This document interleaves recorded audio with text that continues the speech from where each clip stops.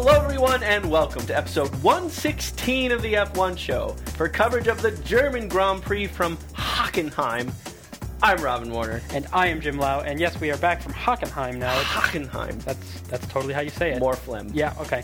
Obviously we alternate between the Nürburgring and Hockenheim, and this year it is a Hockenheim year, which is kind of cool to be back at this track. We haven't been here we weren't here last year. The whole year has kind of had a Hockenheim kind of vibe. Yeah, it just kind of feels a little different. Little Hockenheimy. And supposedly, in the future, we'll be alternating between Spa and France, although that seems like it's maybe falling apart again, but there was certainly one of the proposals was to have alternating Grand Prix between Jim, Spa hold and on, France. wait, whoa. And then we'd have like a Spa kind of year. But Spa isn't in France. No, it's not. That's the thing, so that would be the European Grand Prix would be that one. Oh. Or whatever. I see, because I thought they were trying to get the French Grand Prix back. Right. But if it's in Spa half the time, then that's not really. Well, maybe it can be French when it's in those years. Anyway, trying to distract me from the real point. And basically, the weather was quite similar to what we had 2 weeks ago in England. I guess, all over England and Europe and whatever, it's been a rainier season than usual. We don't get a lot of wet racing at Hockenheim, but we had a mix of wet and dry and stuff over the course of the weekend, including qualifying, where the morning warm-up on Saturday was very well dry, and then for qualifying it started out pretty much dry and got wetter and wetter and wetter throughout the course of the session. And the afternoon practice on Friday was wet as well. Right. Quite wet. Right. So, even morning practice was damp, and then it got quite wet in the afternoon. So there was all kinds of spinning and gravel trap excitement and a couple of incidents with walls and so on. But for qualifying, what was interesting is, the fastest laps were by far in Q1. And then as they got to the higher, which of course set the bottom grid spaces, but as they got higher and higher up the grid, the times were getting slower and slower. So it was this interesting combination of strategy of when can we get the car out and do a good lap, combined with actually managing to keep your car on the road in really, really wet conditions. And then immediately after qualifying, it dried up and it was a beautiful day. Oh, yeah, it was amazing. It was minutes really later, so it was just kind of funny. So if they had red flagged it even between sessions or something and said, okay, we're going to delay Q3 for 10 minutes or whatever, then it could have been all different. But it was kind of shuffling around for a little while there. A real quick jump back to Friday Practice 2. It was quite interesting and ironic. Friday Practice 2 ended a little bit early. The time ran out, but it was red flagged because Michael Schumacher, in the last few minutes, tagged the wall pretty hard with both the front and the back of the car. Mm-hmm. And this was right after complaining about there not being much grip. Yeah. So he says, not much grip, but I can manage it. And that was like one corner later. Everybody knows he's not that great in the rain. Yeah, he's not really known for his rain prowess, kind of is he? Younger driver. No, but anyway, so that was interesting. But Michael Schumacher did move on to Saturday and proved to be quite strong in qualifying. Right, well, it was looking dicey for a while, right, because the times were falling so quickly in Q1 that for a while Schumacher was on the bubble, then he was in 17th spot. Or he was in 18th, right. He was on the outside. Yeah. And then his final lap put him just to 17th, just barely bumping Jean-Eric Vergne. But it wasn't like he was well within in Q1, but then in Q2 and Q3 went on to do just fine and actually ended up qualifying fourth. But he did okay, but by the skin of his teeth in Q1. Right. And then although his gap over the rest of the cars was okay, but it was like it could have been a little bit more margin there, could have been a little bit better. But what ended up at the top of the charts was Fernando Alonso was just able to really muscle that car around, and his pole lap, which we did a complete ride around. It was messy. It was sliding off the track in multiple places, but just holding onto that thing well enough that the fact that lap was the fastest in that session was just really impressive. It would have been pretty wild to see onboards of all of them to see exactly what was going wrong in different areas, because it is such a fine line between you have to get some speed out of the car because it doesn't matter if you go out there and go really, really slowly because the whole point is qualifying. But it's so easy to get it just a little bit wrong and really, get the car stuck in a gravel trap, or worse yet, ball it up into the wall or something like that. Well, yeah, and we've talked a lot about in the past about how tight the gap's gotten between first and 10th, or 11th through 17th, or whatever in different qualifying sessions. Sometimes half a second covers half the grid. In Q3, we had 4.2 seconds covering first through 10th, Alonso on pole, Kimi Räikkönen in 10th place. Yeah. So that speaks to two things. It was bucketing rain and for a while, and drying just a little bit as they were going. It was getting better, but then who was taking risks in what corners had to be quite a bit different as well. And even Alonso's gap over second place Vettel was 0.4 of a second. So even that, to gap Vettel that way. And so what was interesting, the other thing is the tire strategy. So of course you're on wet tires, and by the Q3 they were onto the extreme wets.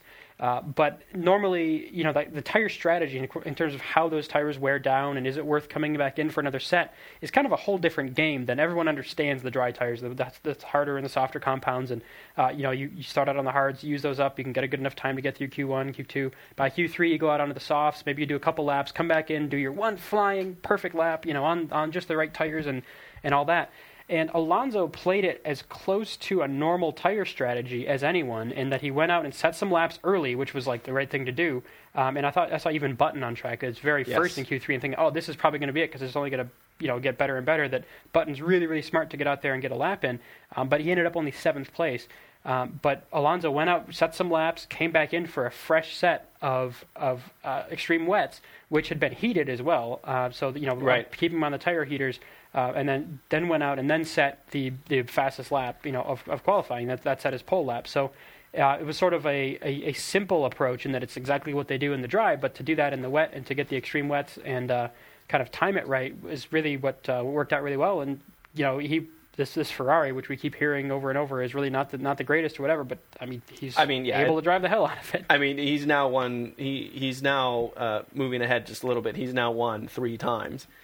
In that car, so it's not like we're running out of reasons to call it less than a great car. Right. Anyway, but clearly a great drive. Clearly a great drive. The thing about the rain tires is there is kind of a similar reason. One of the reasons you swap tires for qualifying is after a first couple of laps, the tires are still very good, but they lose that real fine edge at the beginning. So the turn-in sharpness and the last little bit of traction. That goes away because that real fine edge has been rounded off. Well, the argument with the rain tire is that same edge is lost on the rain tire, which makes it 2 things. 1, a little bit less efficient at pumping water out of the way, and 2, the blocks aren't quite as good as gripping the road for the initial turn-in and stuff. So really, it not only is it a similar strategy to dry, but it is for similar reasons too. Right. And so it was interesting because a lot of times the strategy kind of goes weird. And then in some cases you want to have a worn set of like inters on a drying track. Maybe that wears down a wet tire to be not that different from a dry tire, but it still is very different from a dry tire. So some people, were saying, oh, I'm going to just wear down these extreme wets. That'll get all that squishy tread out of the way. So it's this balance between how much water do you need to push out of the way, how much contact patch can you have, what can you manage as a driver to keep something on the road anyway. And so it was, ended up being a sort of a more... strategic qualifying session and not just the raw pace, but obviously at the end of the day, what matters is the lap time. And, Alonso was able to do some magic to keep it on top. And, as you mentioned, Sebastian Vettel qualified 2nd, strong performance from him. Mark Webber qualified 3rd, but he had a 5-place grid penalty for a gearbox change, so he ended up in 8th. Michael Schumacher qualifying times here. 4th, Nico Hulkenberg. 5th, very impressive in the Force India. Pastor Maldonado. 6th, Jenson Button and Lewis Hamilton, 7th and 8th, and top 10 was Paul di Resta. Which and really quick, Raikkonen. Button ahead of Hamilton. Yes, we might add. Yes, he was. And of course, it was a topsy-turvy session, but that was at the end of the session, Button on top. So good for him on that. But I heard Button loves it on top. Great. I don't know why I had to go there. So on to the race. As you mentioned, no big surprise. Alonso was able to manage this race very, very well today, and just do exactly what he needed to do and come home with the win. And really, no small feat too when you think about it. He had pressure from Vettel. Not much more than halfway into the race. Pretty strong pressure from Vettel. He looked quite fast. And then later on in the race, some strong pressure from Button. So, it wasn't an easy coast win by several seconds type of win. He had to work for it, for sure. Right. And he had to manage tires throughout the whole process, the whole deal. And we saw of all the drivers, certainly of all the top drivers, we saw many laps of them going wide in various corners and things, which I guess, they worked out to be worth the tire wear and worth the sliding and, to get the right lap time. But it was pretty wild seeing a lot of these guys really slide around quite a bit, and you think, oh man, this must be bad. His tires must be going off. He'll probably pit in the next lap or two. And no, he just keeps on doing that. Yeah, and, and Vettel even, which you don't often see, really sliding the car around. I mean, usually when it comes to a sort of just set this lap time kind of performance, not sometimes there's he has good passing moves, and sometimes he has if he moves in traffic and whatever. But when it comes down to just like set repeated lap times, go. Usually Vettel's right on top of that, and see him, sliding around everything, and then Button as well. Alonso just really did quite well, very well, to hang on to this thing and come home. It wasn't a win by a mile for sure, but it was, he won, and that's really what matters. In stark contrast, yet again, to his teammate, who had in Q1 in qualifying, he sort of had his one chance to get a lap time right. He made a mistake on that lap, and then from there just kept getting wetter and wetter. So Massa, just with a pretty dismal performance in qualifying, and then just about turn one, and lost his front wing and had to pit. And his race was kind of just screwed up from the word go. And in a very similar vein, talking about teammates, although in reverse order in some ways, Lewis Hamilton had similar fate for the race. He had a punctured tire very early on. I don't think it was the first lap, but it was like lap 3 or 4 or something like that. And that forced a pit stop early. Lewis thought the car was damaged. It turns out he was probably right at the end of the day.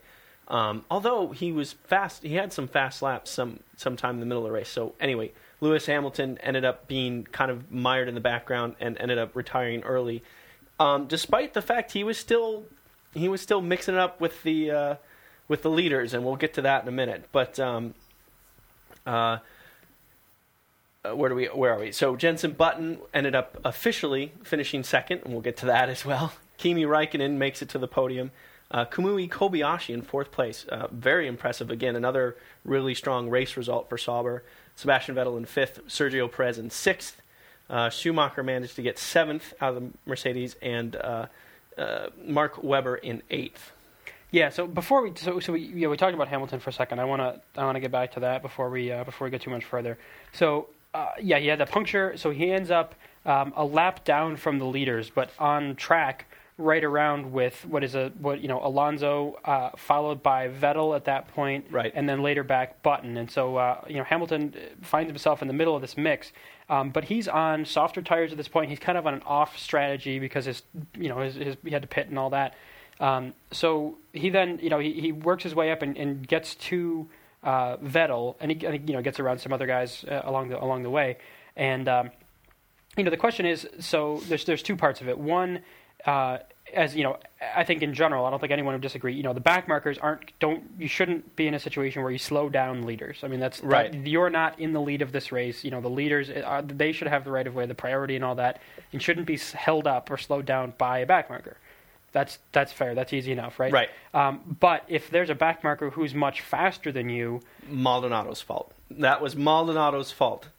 You're finally coming around on this I agree whole with thing. you. Yeah, totally his fault here. But if he's much faster than you, then it's the question of, if I am in, say, second place of a race, and there's this guy that's trying to unlap himself, should I bother with fighting with him, or is the minimum way of him slowing me down, is to just say, hey, go on by, because this isn't for position anyway. Maybe eventually, through some miracle, you'll come back around to actually get me for position, but me letting you by now, that's probably going to do the least amount of impact to both of us overall. Right. But you don't have to do that, but that's kind of like maybe a reasonable assumption is rather than if I'm, say, Vettel and I want to battle with this guy, it's to say, okay, well, sure, ultimately I want to keep him behind me because he's a race car and he's behind me and that's better, but I don't want to mess myself up. I don't want to set off my own lap time, and it was pretty clear that Hamilton was quite a bit faster. So as it happened, Hamilton, of course, got around Vettel in a way that probably held up Vettel a little bit. A little bit, I would say. Because Vettel was sort of defending this line. The way it looked to me was if Vettel had just sort of said, oh, that's lap traffic, that's not Button behind me, but that's Hamilton, which, understandably may be hard to tell looking in mirrors and whatever. I'm pretty sure he knew. I think he knew, but, just to throw that out there. Then you say, okay, this isn't for position, let him go. Then if Vettel had made that call, then Hamilton getting by really would have cost him nearly, very basically nothing, and may have even helped him because as he pulls away, Vettel would have been in DRS range of Hamilton and may have been able to actually gain a little bit of advantage. The other side of that question, though, is exactly that. DRS is right. And should a lapped car right. be able to use DRS to get around a leader car, a car that's having his own race for position? Well, and that's what surprised me, because so the scenario is just like you described it, but when Hamilton made the pass, it was at the end of the DRS zone, and that really took me by surprise. I assumed that was illegal. Like once you're lap traffic, you can't use DRS on a car that's a lap ahead of you. But there's nothing in the rules that says you can. He was in the DRS zone and he made a pass. Right, and it's interesting because I remember when we were sort of first seeing DRS, and we all sort of heard about it and announced, okay, you're going to open the wing when you're a second behind the car in front of you. That's all great, to help with passing and not get the situation where you're stuck behind a car for half of the race and it's boring for everybody. Then the first time we saw it, and we're like, oh, this guy is getting through lapped traffic. So it's not that that's actually the car in front of him in the race. That's just the car that's in front of him on track. Right. But they are allowed to use DRS. And you're like, okay, that kind of makes sense, though. So you don't want to get, it makes it that much easier for a high-level car to get around lap traffic.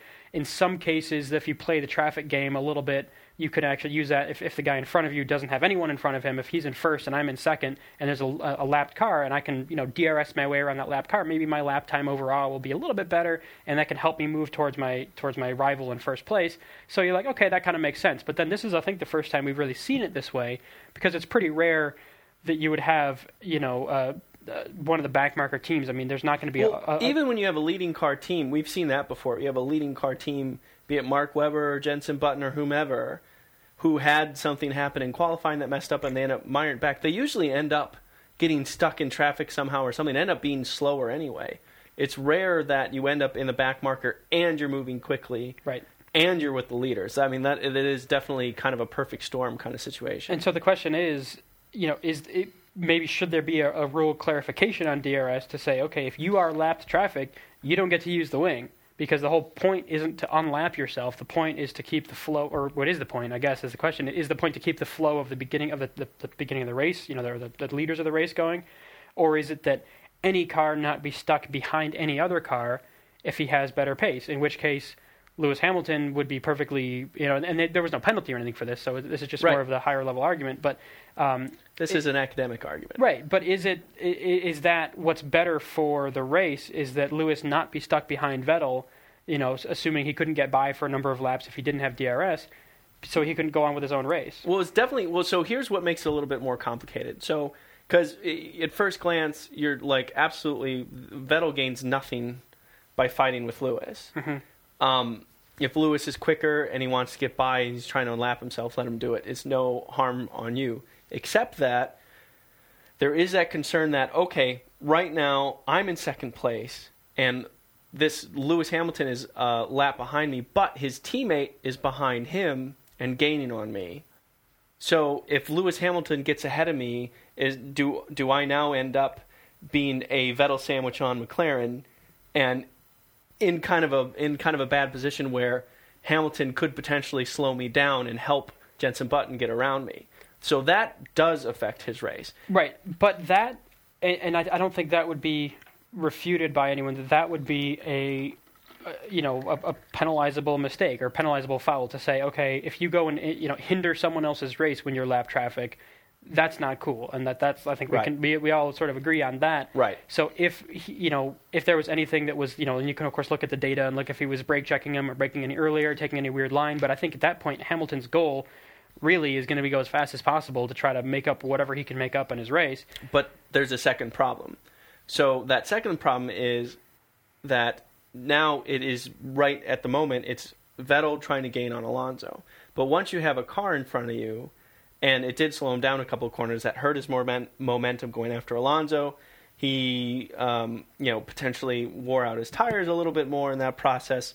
And now there's, even though it's a lapped car, there's another car between him and Alonso. So when you factor all those things in, and you think about the fact that it's heat of the moment in the middle of a Grand Prix, Vettel wasn't expecting a lapped car to try to pass him. It starts to become a less, a harder decision to make, in my opinion. Yeah, I guess the idea is either Hamilton is faster and he can get around and basically stay out of the way, and then either through pit strategy or whatever, get around Alonso, or he'll end up pulling off or whatever. Yeah. Anyway, that if he's faster, it's not an issue because he's faster. If he's like right at the same speed and somehow slowing him down, then that's, as lap traffic, you need to not slow down anyone who's ahead of you in the race order. So then that would be on Hamilton to, get out of the way such that you're not, if you're like right in the exact same speed, throwing really, really similar lap times, and that's the only issue. But if you're faster, then you're faster and you get on down the road, and I'm not really slowing you down, and I'm not really holding you up. If I'm slower, then I'm not going to pass you anyway. So it's, as long as you're not impeding him. Like I guess I feel like the DRS thing, without trying to get too technical on, the rule right now is technical enough, right? If you're at the DRS detection zone or within 1 second of the car in front of you, no matter what that car in front of you is, you're allowed to use your wing and do whatever you can with the wing, with the advantage of less drag. But if it's almost like if you are lap traffic though, and your lap times, your previous 3 lap times or whatever, are X amount faster than the car in front of you's lap time, you can sort of imagine how we could put that into a rule. But I guess really the key would be if you pass someone, if you're trying to work on unlapping yourself, if you are lap traffic, you can pass somebody. But if you are holding them up in any way, not in any way, because it's always going to be a little bit. But if you're holding them up in some substantial way, then you have to give the position back or pull off or whatever. So it's an interesting issue when you get a really fast car as trying to unlap himself. I think Vettel's smartest move, I think you were kind of towards this, probably would have been just to let Hamilton go. I think you're right that if McLaren tried to make anything close to an obvious move to hold up Vettel, to allow Button to get past Vettel, that Red Bull could have very rightfully called McLaren on it and gotten a penalty out of it. And I think that would have been pretty obvious pretty quickly. And Vettel's best move would have just let Hamilton go by. However, it is a little interesting that you can use DRS to do it. But at the same time, if you think about it practically, DRS has been around for a little while now. This is the very first time we've ever encountered this with any amount of significance. This is not common. You know what I mean? It's not like this is going to start happening every race. So it's one of those really rare occurrences. And frankly, it was an interesting aspect to the race. So from a fan point of view, from an entertainment point of view, I don't know if you want to change anything or try to clarify anything, because really not much clarification is needed. It happened. It was legal. And also, it's going to be rare. It's rare. This is the first time it's happened. It's not going to happen often. So luckily, what you're saying is we ended up the day with no controversy between Red Bull and McLaren, basically, regarding passing. At least for a few laps, yes. So anyway, I mean, I think we actually kind of agree there that Vettel might have not needed to fight back as much and be quite as upset as he was. Although it's justified in the heat of the moment to be like, what the fuck was that? Or what the heck was that? Bleep, bleep, didn't swear. I just passed this guy with a blue flag, and now he's passed me back. I mean, that would definitely throw me off. Yeah, and what was weird, though, was his reaction, Vettel's reaction, that is, in the car, that he was doing the next sort of, couple of, sweeping corners with one hand on the wheel and one hand waving, dramatically, hey, what the hell, what are you doing, blah, blah, blah. So, that may be the riskiest part of the whole thing. Is part of it is, okay, should I have to defend my driving, do a defensive driving line for this lap traffic? But then, is it really smart to, be driving in this really angered, waving around your arms at this guy, trying to gesture that was a problem? When it's like, if he's slowing you down, you get on the radio and say, hey, this guy's slowing me down. It's lap traffic. Get him out of my way. Or if he's already in front of you, I guess it's a heat of the moment thing. But I don't think. Hamilton having made this move and saying, wow, I'm a lot faster, but I'm stuck behind Vettel. Cool, I can use my wing. I've gotten around him. Oh, wait, but he's got his hand up. I better let him back around because he waved at me. I mean, it's, that just seemed like unsafe for no reason kind of reaction from Vettel. If you're saying that if you're upset about a move that was made, you should get on the radio and say so. I think that's an excellent segue to talk about the next issue, which also involves Vettel. And also involves a McLaren, but this time Jenson Button, the quicker of the two McLaren drivers today. Yes, so because Vettel was held up by Hamilton so egregiously, he slipped back into the clutches of Jenson Button. Right, so time passes. And later in the race, when third round of pit stops happened, Jenson Button pitted earlier than Alonso and Vettel did. Alonso came in for his third and final pit stop. Vettel followed to cover, and they came out equally. But as they were exiting the pit stops, Button was on his flyer. He had his pit stops a couple laps earlier. He was on a flyer, and he managed to just get by Vettel before his tires could warm up as he was exiting the pits. And Button had a wicked pit stop before that. I think it was 2.6 seconds. 2.4. 2.4. I mean, that was probably the best pit stop we've seen all season. And Vettel's was, I think, a 3.0 or something. Yeah. It was like a normal. There was nothing bad about his. It wasn't a slow, especially slow one. And that was pretty much all the difference that there was when they came back on track. So that was, McLaren, obviously they've still had some issues with pit stops, whatever, but not that time. It really, really worked for them. That was a really perfectly executed pit stop. And that is potentially what got Button that position. So Button went on to take second position after all the leaders did their third round of pit stops. And the race went on, and at times it looked like Button was in a really strong place to fight for the lead. Mm-hmm. But as we mentioned, Alonso held it off very well. And Button's tires towards the end were clearly falling off quicker than Alonso's or Vettel's. And Vettel started reeling Button in, and with, I think, 2 laps to go, maybe it was 3, Vettel took advantage of DRS and made a run for Button at the hairpin, and Button made him do it around the outside, and Vettel made the pass around the outside. However, coming up on the exit, he decided to put all 4 wheels beyond the white line and completely exited the track, and passed Button, exiting off the track on the paved runoff area, and went on to cover the race. Button wasn't too pleased about it, and he got on the radio with the team and said, "Hey, he passed me off track. What's the deal?" And long story short, Vettel ended up getting a post-race stop-and-go penalty, which is worth 20 seconds tagged on to your race time, which dropped him from 2nd to 5th place. Yeah. And it was on lap 66 of 67, so it was the second to last lap. Yeah, and so it was after that when one more revolution around the track, and there was some interesting discussion about it. In the sort of the driver pre-podium room or whatever, and they're sort of like not really saying anything to each other, and then Button just sort of like you're going to get investigated for that, right? Like and he's right. And then later on the podium, Vettel says something to the effect of, "Oh, well, he never complained about it to me," which is a silly thing to say, I guess, because it's like that's not what matters. Is not you're not the steward. You're right. not Charlie Whiting. It's not like I have to formally file a complaint with you before something actually matters. So, so it was. But the question is, well, was that a legit pass and Vettel got hit with a bogus penalty, or is it's a legit penalty but it's a dumb penalty and he shouldn't have been penalized, or is it? Now, that was a good penalty for a good reason, and he got what he deserved. I think the penalty was correct. I think that if Vettel were in a situation where he's got, if he's fast enough to get past Button, he can do so sort of cleanly and properly on the track and not, go up basically off track to gain an advantage, basically making that corner wider, meaning he can hold more speed around it, where Button is staying within the confines of the track, and then has to make a tighter corner, can't carry as much speed through there, and can't get quite the exit of the corner. So I think it was legit in that the penalty was legit, and that Vettel didn't do the right thing, and it's a little bit of a shame that it has to happen after the race because it was so close to the end of the race that they didn't get a chance to say, hey Button, hey Vettel, give the position back, right? Then you guys can fight for another couple laps or whatever, because maybe he could have gotten it back anyway.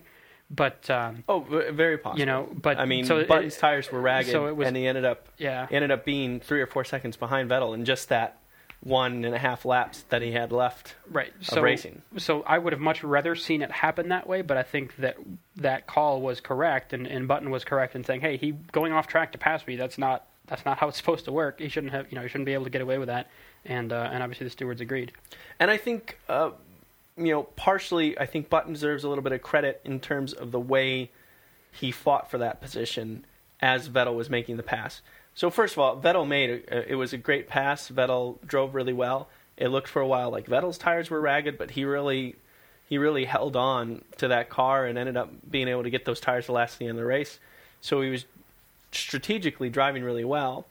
But as that pass came about, Button forced Vettel to go around the outside, and Button braked earlier than Vettel did. And Vettel outbraked himself by just a little bit, by maybe a car width or so. So there was almost kind of an over-under-ish type of thing happening. And so Button was definitely was able to get on the power earlier, exiting out of the hairpin. But then, as he was exiting, he was approaching Vettel just a little bit, and Button backed off just a little bit. And if you could only see my hands, I'm demonstrating this brilliantly. It's amazing. So anyway, Button backs off a little bit, but he still has the racing line, and he's taking the proper racing line to the outside of the hairpin as he's exiting. And Vettel could have swooped in right behind him and then continued to have a draft and try in the next corner. He had one more hairpin attempt as well in the final lap. Yeah.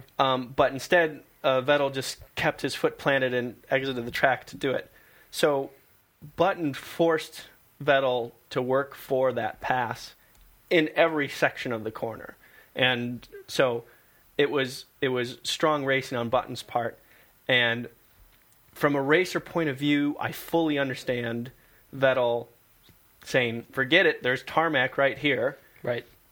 I'm not going to give up all this momentum, all this effort, and not do it." And it seemed, especially because the weekend had been wet and people were exiting the track all the time, but it was pretty clear.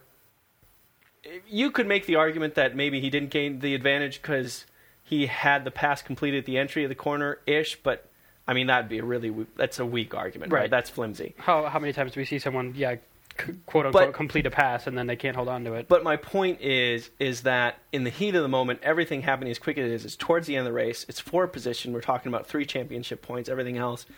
I wouldn't necessarily see him doing it differently, because it's possible the stewards could have gone another way. They could have said, no, it was fine for whatever reason. We've seen what we think are pretty clear things happen before, and they go the other way.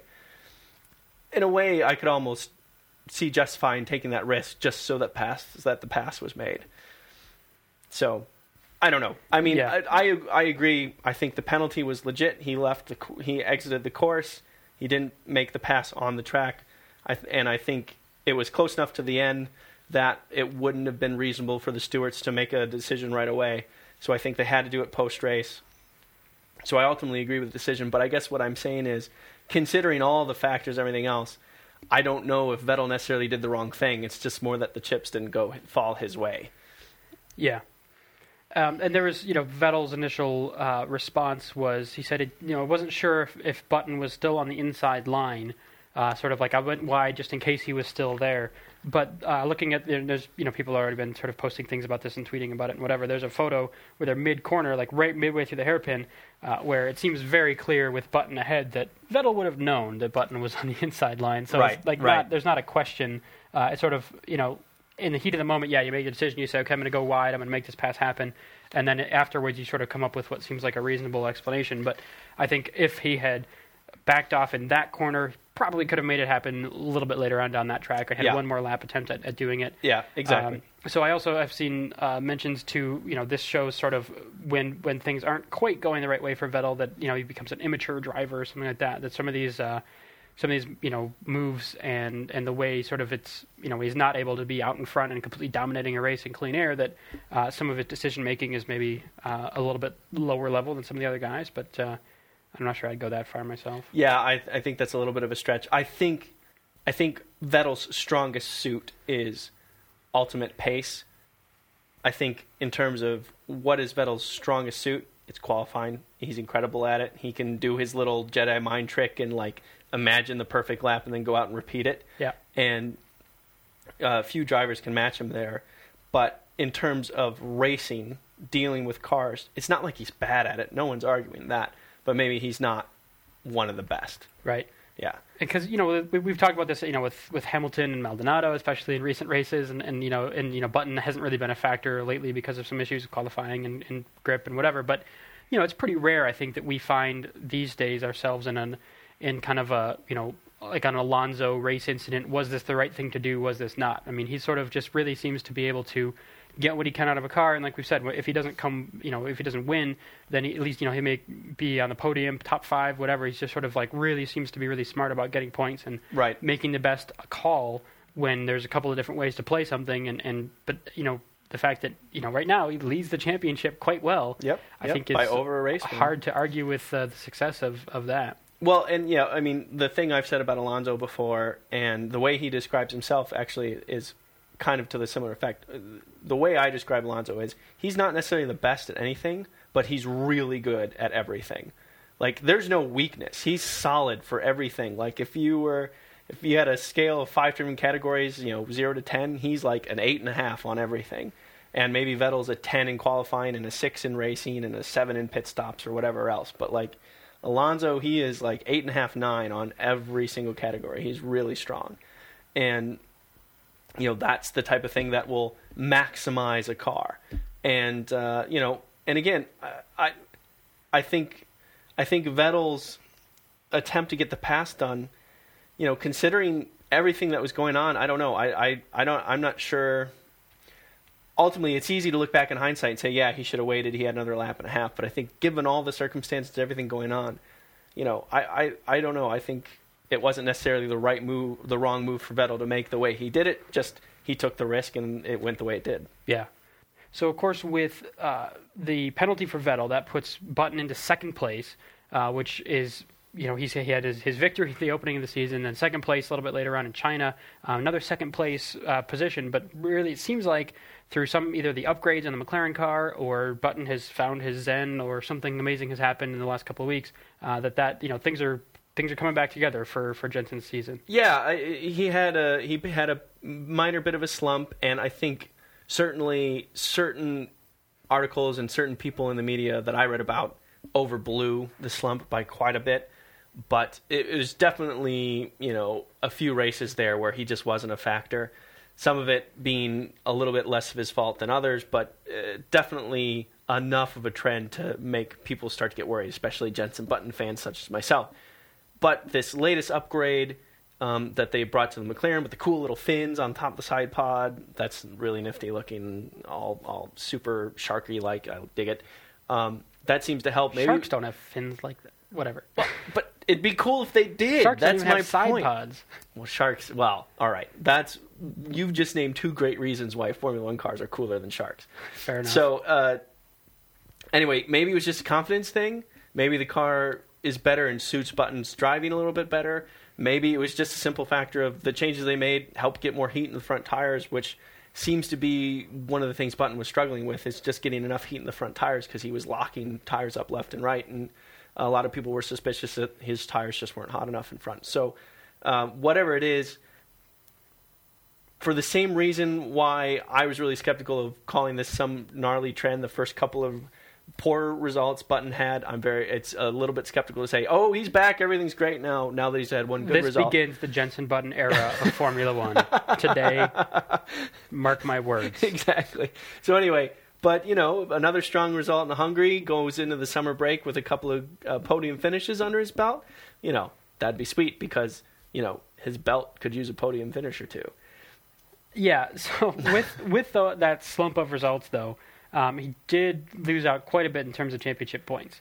So I want to run down a little bit on kind of where those stand now. Yes, let's do that. So our boy Jensen has 68 points, which doesn't sound so bad until we look at kind of Alonso has 154, which is a pretty big disparity. That's Alonso, of course, in first place right now.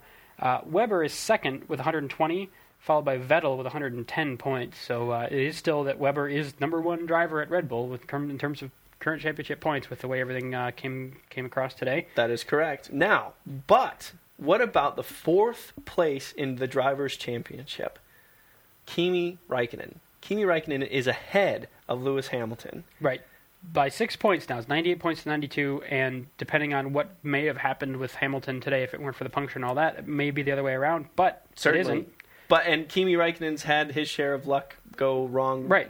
As well. So, fourth in the Drivers' Championship for his inaugural season, coming back into Formula One after 2 seasons out in World Rally and Craftsman Trucks and NASCAR of all things. Yeah, Kimi being Kimi in a car that is it where does it stack? It's maybe the 4th best chassis. I mean, hasn't yet gotten a pole, hasn't yet gotten a win. Yeah, I mean that's a great standing. And I would say, for me, that's the biggest surprise of the season so far. I would never have guessed Kimi to be that high up in the Lotus. Right. Romain Grosjean is in 8th with 61 points. Some of his performance has been luck-related. Had a really hard time even just getting laps under his belt the first couple of races. Mm-hmm. But, a 4th place in the standings for a Lotus with Kimi Räikkönen, that's strong. Yeah. And then, so behind him is Lewis Hamilton, like we mentioned, and then Nico Rosberg, just, is kind of a step back to 76 points down there.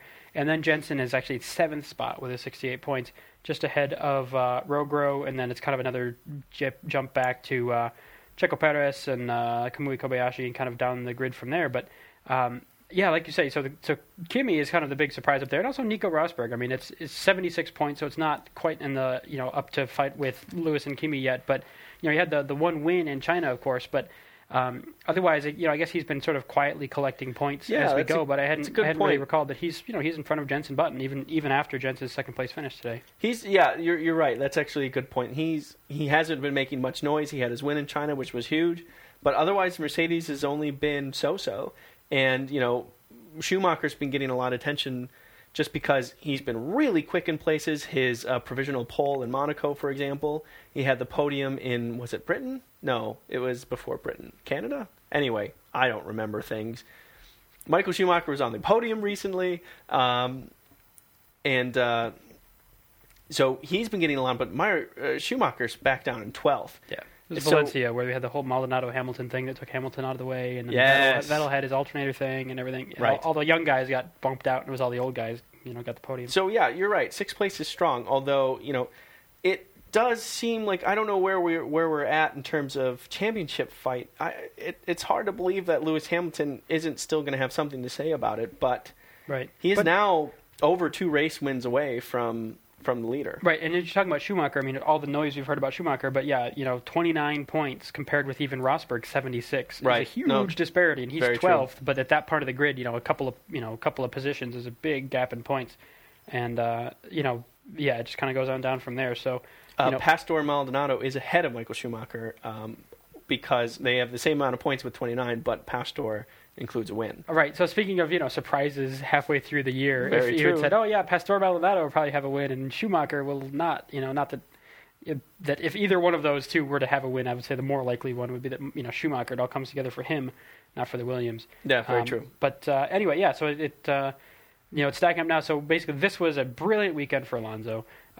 Ferrari as a whole, I mean, Massa is still down in 14th with 23 points, so even, well behind Schumacher even there. But for Alonso, as for the Drivers' Championship, looking very, very strong and being very, very happy about that. And because, though, the 2 Red Bull, Red Bull is the only team with sort of two guys in the top right now, and that both their drivers. So Red Bull in the Constructors' Championship is way out in front with 230 points, well ahead of Ferrari with 177. And then, but actually, Ferrari still ahead of McLaren with only 160 points. So it's not a big gap there, but Ferrari is second. Even with sort of only arguably one strong driver going right there. And then the Lotus Renault just a point behind McLaren. So that can, of course, swing one way or another pretty easily. Yep, absolutely. And the Mercedes, Sauber, Williams, Force India, STR, and the bottom 3. Boy, that Mercedes just isn't, they're now... God, it's tough because they seem to really be able to have some strong performances here and there, but they're just not consistent enough. And this is Ross Brawn's team, and he hired a lot of engineering talent into that team. I really thought we'd be seeing stronger results from them by now. I don't know if they've, these guys have just lost their edge or what. But fifth in the constructors for Mercedes is a bit of a surprise. I mean, you can't be too surprised about McLaren and Ferrari and Red Bull, but Lotus as well. I mean, that's, Sauber Ferrari is not that far behind Mercedes. 80 points compared to Mercedes 105. Yeah.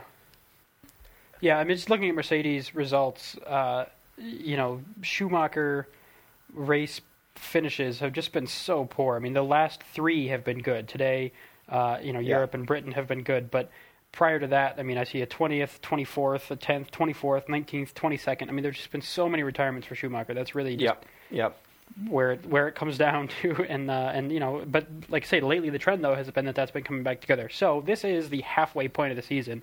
10 races out of 20 are complete now. Yes, you're right. So, who knows, right? So obviously the points all matter where they are now, but also, if we look at sort of the trends, there is still plenty of points on offer and plenty of time for cars to get developed and things to change and whatever. So who knows? But so far it's, Alonso's got to be a pretty happy dude. Yeah, mathematically, Narain Karthikeyan could still win this Drivers' Championship. Right. We don't want to forget, the Narains of the world. The HRT factor, if you will. Or the hurt factor. Ooh, yes! Nailed it. Is it time for listener feedback? It is. Oh, sweet.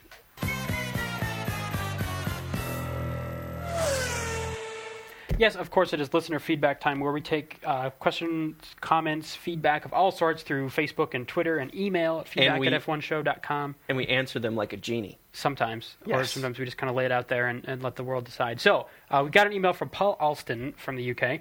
Says he's been listening to the show for about 8 months and thought he was time. He got in touch, and he says another fan wades in on the Maldonado debate. 18 months, sir, not 8.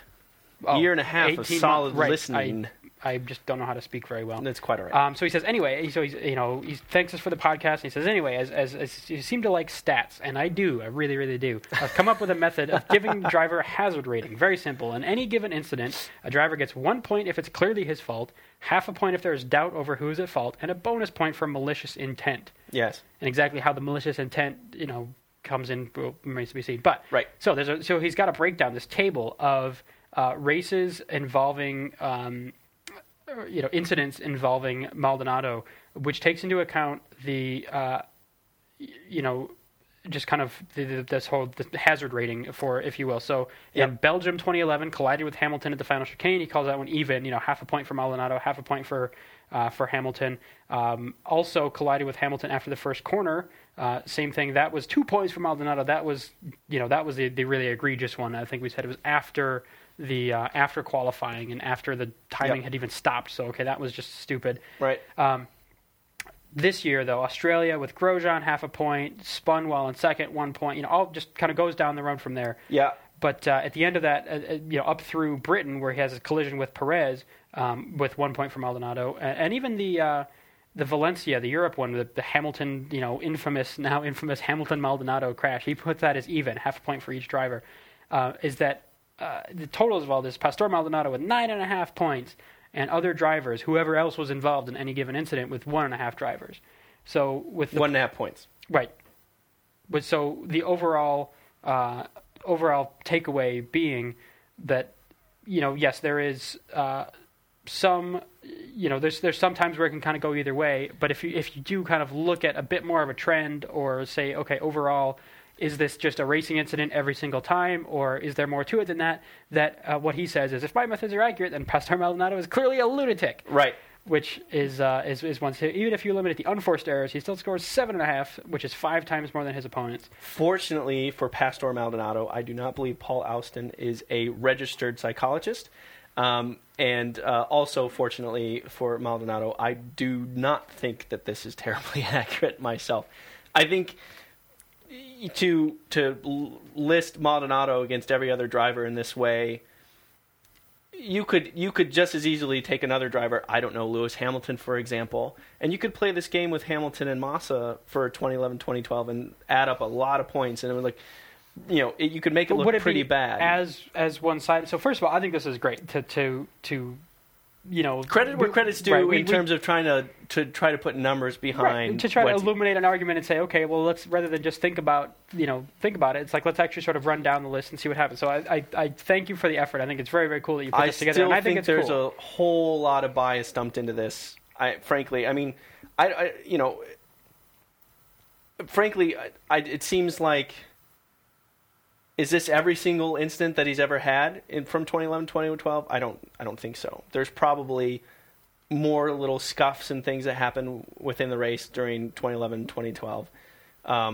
that aren't here, and if you did this with every Right, other driver, how would it add up? But if you didn't make a spreadsheet like this to refute this, then you're just going on conjecture. And Paul here, our dear listener Paul, has put the work in and the effort in. However, I'm sure you've heard the phrase lies, damn lies, and statistics. And I think what's a little bit dangerous here is just because it's a number to say, well, this is more accurate because it's a number. I think there's a lot of bias baked into this thing, is my point. Right, but if you want to defend against it, it's worth at least coming up with your own number in the same method as this. But I think you saw that would take time and energy. You saw the UK in his email address and assumed he's anti-Maldonado. No, don't go there. Don't do that. I think that this is a countryist position of yours. And of course, well, when it was, the Hamilton v. Massa and, incidents one way or another, that's what people were talking about. And there was plenty of discussion and people weighing in one way or another on that whole situation. And, with regards to where they are in the championship and who should be risking whose race and what, all kinds of discussion. But the fact were the terms lunatic and dangerous driver? This is the thing I'm talking about. This is the kind of thing we talk about, like a political discussion. When you start hearing these things like, that'll clear this up. Let's talk politics. But no, that's my point is, it's one thing to say like, he's not doing a good job. Politician A's issues, I disagree with his issues and I think he's wrong. And politician B's issues are right. Versus politician A is a terrorist and politician B is a socialist. It's like those type of things just add so much fire and emotion to the thing. You're saying Maldonado's a terrorist? No, I'm saying he's a socialist. No, so I'm saying is when he's Venezuelan. What I'm saying is when you say, okay, you try to enumerate these types of things, but to say, that Maldonado is clearly a lunatic, or that he's a dangerous driver, that's what I'm saying. Like that's. So take that out of it for a second. It still looks to me like there are, what we can say, what I think I can read out of this chart is that, first of all, it's cool that, we have fans that are making us, charts and numbers and sort of looking through these things. I completely agree with that. And that it just seems the trend is that more often than not, when it comes down to an incident that involves Pastor Maldonado and another driver, on the whole, even taking out a couple of iffy whatever, that it just really seems like more so than other drivers, or more so, we don't have a chart for each driver, but this obviously has just been an issue with Maldonado this year, is that it's just more often than not it really comes down to being his fault, and that this is a way, and imperfect perhaps, but a way of enumerating that. And I think it's great that he sent us an email, and thank you, Paul. Huge credit for sending the email and for thinking about it, but this is a way, and definitely biased, whether it wants to be agreed. And that's okay. Robin's a terrorist, because so don't worry about I can counter, and Jim's a socialist. I can counter with, which many people, even our listeners, probably like, yeah, okay, whatever. In fact, is that an insult? Now we're starting to get into politics. No, we're again. not. But anyway, yeah, socialist, especially in the political realm here in the States, is definitely not considered a compliment. Anyway, I can counter with an email of my own from Nick Porter, who is also from the UK. Thank you very much. And I'll read a little bit of his email here. He says, "Hi, guys. Been listening for a year now. Great show with a different perspective to what we get in the UK. First time I've written, as I wanted to give my opinion on the topic of Maldonado, one which is skewed massively here in the UK because of his clash with Hamilton." That was his words, not mine. "I'm no expert, but I've been racing for the last 10 years or so I hope I have a fairly good feeling for the rules and what a racing incident is, etc., etc." So, I'm not going to go on to read the whole thing, but I am going to read a little bit here. "Personally, I feel both moves in Great Britain and Valencia were racing incidents. My arguments will probably sound skewed towards Maldonado, maybe because I have heard every possible reason why it was his fault, and these have been done to death, so I feel a bit for the guy being vilified here when it is 100% to blame." So, his argument about the move with Valencia, with Hamilton and Valencia, is the same as mine, is that he was side by side on the outside, and Hamilton pushed him off the track in the first place. So that was his argument there. Right. I have a racing experience, racing background, so does he. So I took a little bit of solace in the fact that there was a little bit of consistency there. Again, we're two tiny data points in a massive array of people's opinions on this, and I'm sure plenty of them have racing experience. For Great Britain, he said Perez's move was a great overtaking, but it was a brave move, and he was running the risk of the guy on the inside making a mistake, and that's what happened. Pastor never argued that it wasn't his fault. He just said, I made a mistake, and that's what it is. People make mistakes. It happens, and that's going on. So I would say that Nick Porter's opinions, as these being racing incidents, given the fact that it's an educated opinion with racing experience to back it up, is just as valid of an opinion as Paul's. Right, except that Paul's takes into account more time and more incidents, and in a biased way with his own point set up. With even if you take those out of it, it's with still an incomplete. It's still a very different deal.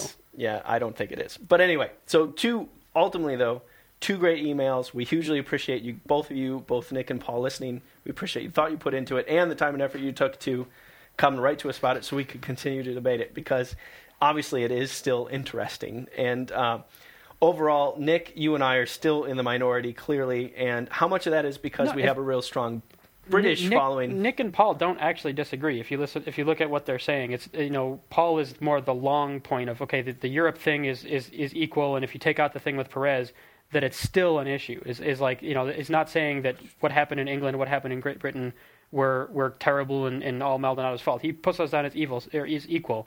So, looking closely, it's not a disagreement. It's just more of a refinement on this particular issue or that particular issue. And Paul is more saying in a general sense. It's a more detailed look at one person's opinion. It's a detailed look, but it's still riddled with that person's bias built into the numbers. That's all I'm saying. Okay. Bias riddling. That doesn't even make sense. It's a BR. Yeah. So anyway, thanks to both of you guys. We also had comments on the F1show.com page itself, which was lovely. Now it's not up. Do you have it up? Because I don't, but I will, and now I do. So I want to give a thank you to... Who are all these folks? These lovely folks. It's coming. I said it was up. It wasn't quite up. Now I'm getting slowed down. It's Vanessa who emailed who did the first comment on there. Yes, and she weighs in on the Maldonado issue as well. So we got to get back into the argument. She agrees with you. He believes Maldonado is an impetuous and daring driver. Does that make him a bad driver? He probably lacks experience and some maturity, and kind of goes on to compare with Hamilton and so on. Also, she thinks we should rename the stat model because the Damien as a name for the stat model sounds cool, but as soon as we go Damien the statistical model doesn't have any kind of a ring to it. Right. She likes the S with an S type of I, like Sydney the stat model or Stanley the stat model. So I don't know. What are your thoughts on that? Well, originally, I don't know if everyone was listening back then, but when you named the stat model Damien, was basically as because of Vettel's ridiculous consistency, Damien was just walking away. Was much better at predicting outcomes than we were. So we were very upset at this and decided that Damien was devil spawn and to name him after the devil himself, with a sort of devil named sort of deal. So there was a I have a solution. I have a solution. Yeah. Damien Stanley, the statistical model. Stanley is his middle name. Or Sydney. Or we could do all three. That's very strange. Or we could do Sydney Damien Stanley. Is Stanley's last name? Doesn't even make sense. Well, we could add more names. Joe Stanley Damien. Right. Anyway, also we want to thank F1Shift.net, Toby L. Rown, A. Rowe, and D. Bowden, and Alex, Iqbal? IQBAL. Iqbal. Okay. For also giving us a show, giving a comment on the... Alex agrees with you. Finally, Maldonado's fault. Way too aggressive, all I can say. F1 Shift also says, look at Maldonado's the villain past. of Formula One. You have to place blame on him. There's numbers either way, and I guess you can dismiss everyone whose opinion who's different than yours as riddled with personal intent or whatever, but... I just don't think it's very nice to be countryist against those in England. I just think that's not a very good approach. Well, aren't you also boycotting England right now? That also just doesn't seem very good. How am I boycotting England? When was the last time you went to England? Exactly. I was there just this past year for the Bahrain Grand Prix. When you said boycotting England, I met with our fans and everything. It was a great time.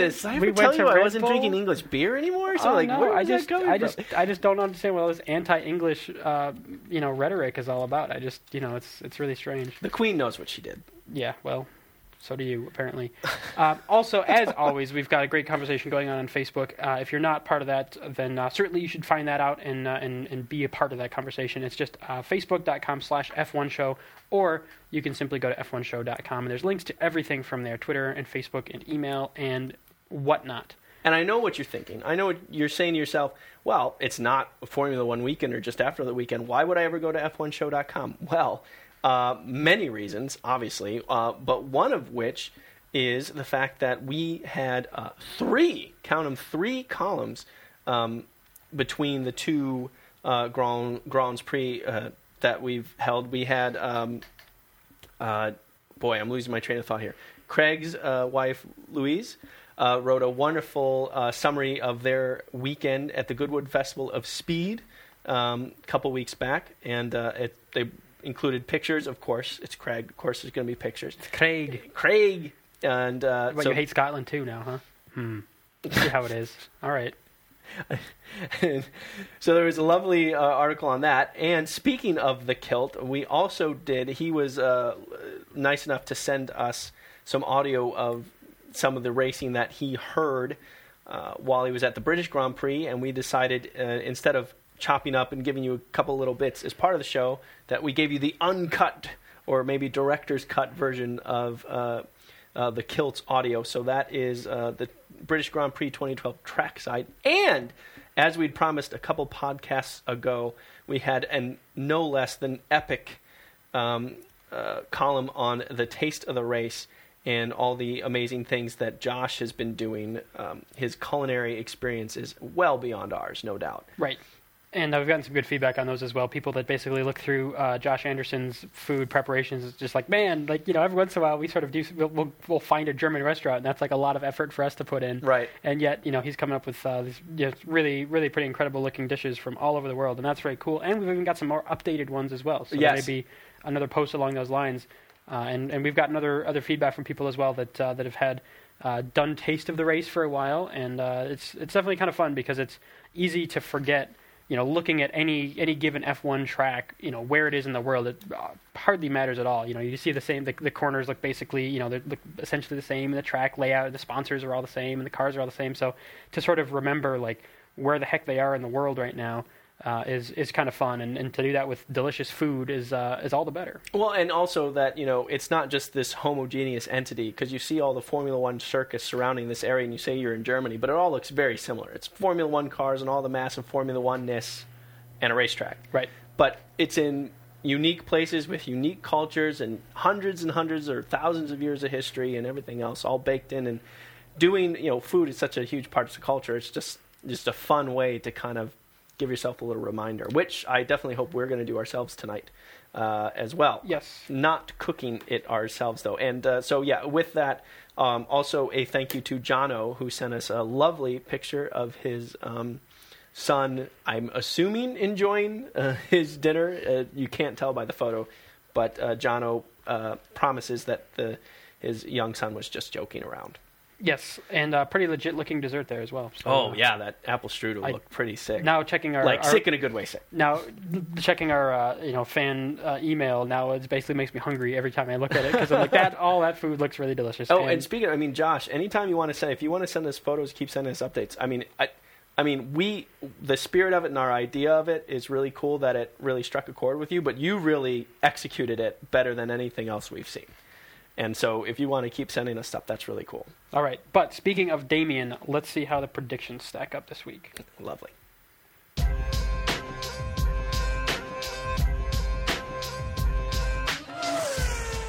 Okay, Jim, it is time for Stanley Sydney Damien statistical model Cooper. The third. It might be the third year of this Excel spreadsheet. I don't know if they can have Esquire. that or not. Well, we did it in 2010. I'm pretty sure. I have a 2010 version of this thing. Yeah, so it is kind of the third. Huh.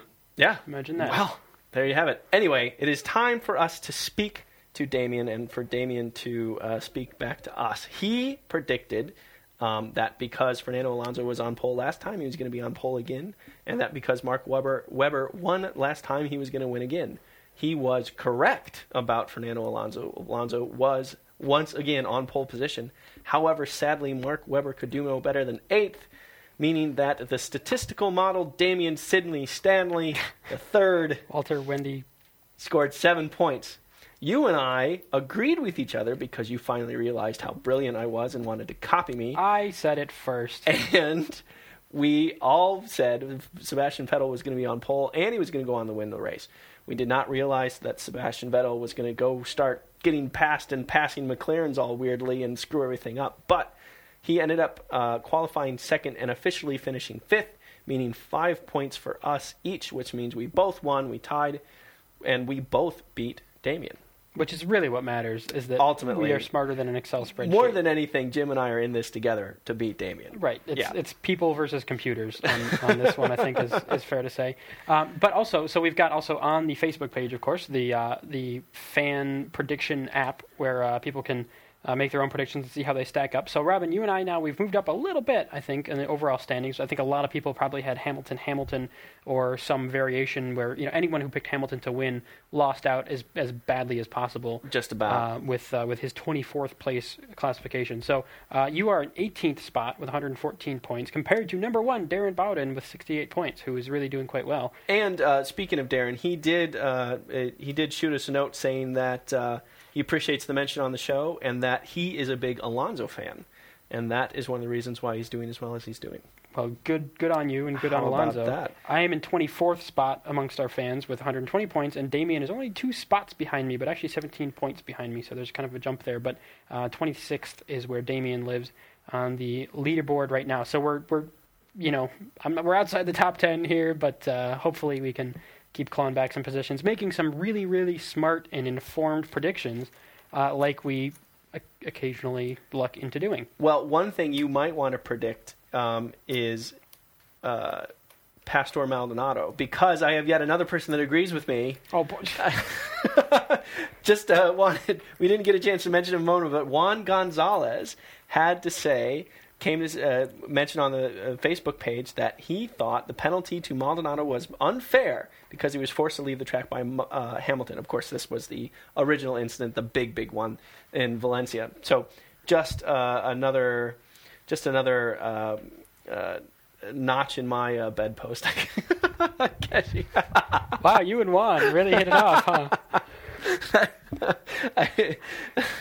I don't know why I said it that way, but no, we're close now. Good. Anyway, so you know who has never won the Hungarian Grand Prix? Narain Karthikeyan. Well, yes, but also Sebastian Vettel.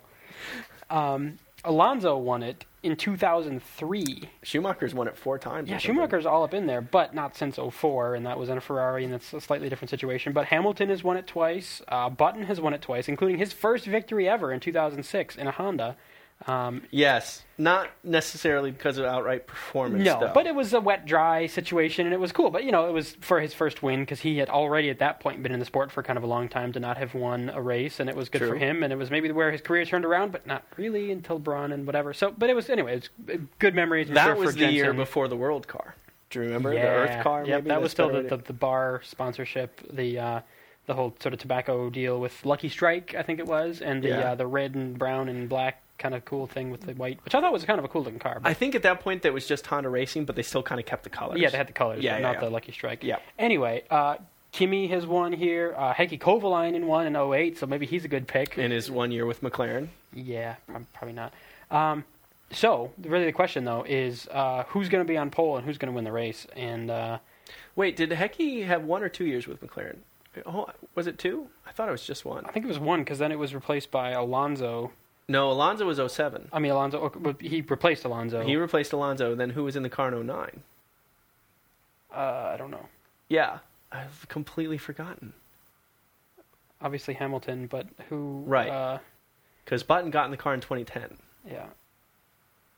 The Facebook page is failing me. Predictions? Yeah, no, Kovalainen, 08 and 09. Okay. Kovalainen both. So, he did have 2 years. And then Lewis and Jensen. Yeah, that's right, because Kovalainen went from McLaren to what is Caterham now. Yeah, and Caterham didn't exist until 2010. What a big move for that. Yeah, 2010 was that big change for F1 with 3 new teams and all the uglified cars and the whole deal. Right. Cool. Anyway, I don't think it's going to be Heikki Kovalainen for pole or the win. Gotcha. Narain Karthikeyan. Got it. Someday that man is going to win something. Maybe, probably not. Anyway, like, like he was present for like, what's it? Those little trophies you get for like participation award. We're jerks. Okay. So the question is Lotus going to come together for us, and it's going to be Kimi or whatever? Kimi's fourth in the Drivers' Championship. He was on the podium in the official results. Third best guy. Third best guy. He's third best guy. He also participated. He got a paper plate award.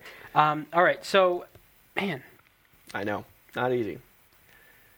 Jenson Button. No. Really? Pole position. Wow.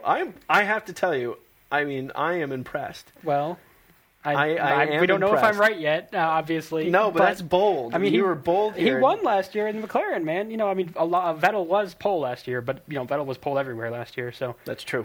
That's where it is. But to win the race, yeah, I'll go Button all the way. Why not? Kidding. Let's go big.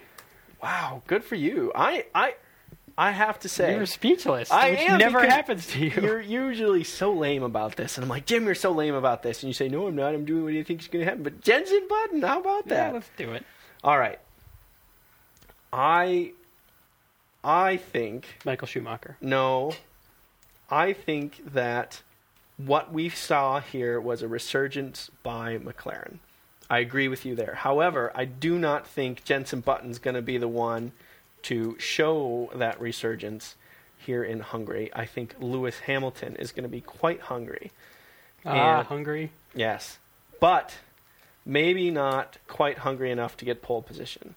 So I think it's going to be Sebastian Vettel on pole. Oh, wait, no. Alonso. No.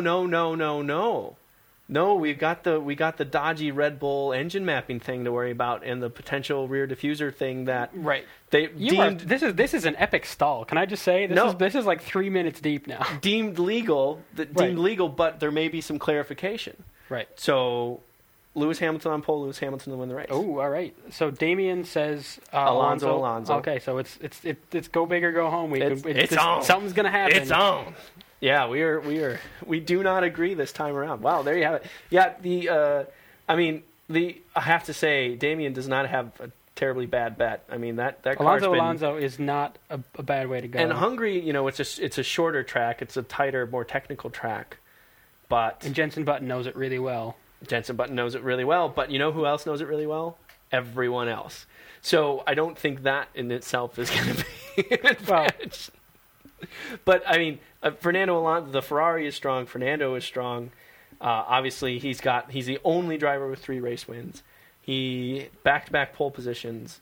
And if we were predicting what has happened so far this year, that would be a very, very safe bet. But we're not. So clearly, all right. So I'm in for Button. Damien's in for Alonso, and you are in for Hamilton. Yeah. And we will see what happens. It is just a week away. It's been a little while since. Okay, I predicted Hamilton for Britain. Okay, so I've been more pro-Hamilton than you. You haven't predicted Hamilton since Canada. Yeah. Well, I thought you were a Hamilton fan, man. What happened? Just because I like the guy doesn't mean he's going to be pole position or win races. No, I'm excited. No, this is good. Oh, we only have a week. Right. We only have a week to think about this. So let's wrap the show. We will go try to find some German food and reconnect with everyone a week from now. Yes. With coverage of the Hungarian Grand Prix, which thankfully in the U.S. is back on Speed Channel, which airs it live, and you don't have this whole Fox network nonsense switching around. Yeah. Although in a way, I have to say this year has been kind of nice because they've given us the pre-race and the post-race stuff, so we actually get more coverage out of the deal. And we got like the little like meaty talk between Button and Vettel. We got that. We don't usually get that. Right. Yeah, that's true. Okay. Well, never mind then. I wish it'd be on Fox every day. Just trying to undermine my simplified points. Maldonado. Damn. Dang that guy. All right. Have a good week, everybody. Feel free to visit f1show.com and let us know what you think of the show, and let us know whatever questions, comments, and other feedback. And T-shirt purchasing. Shoot, weigh in on the Maldonado thing again if you want. we are game. What did he do wrong this time? We are not above. We will not let this go. Right, or we will, but it's whatever the fans want, or not. But till next week, I am Jim Lau, and I am Robin Warner. Cokes for everyone.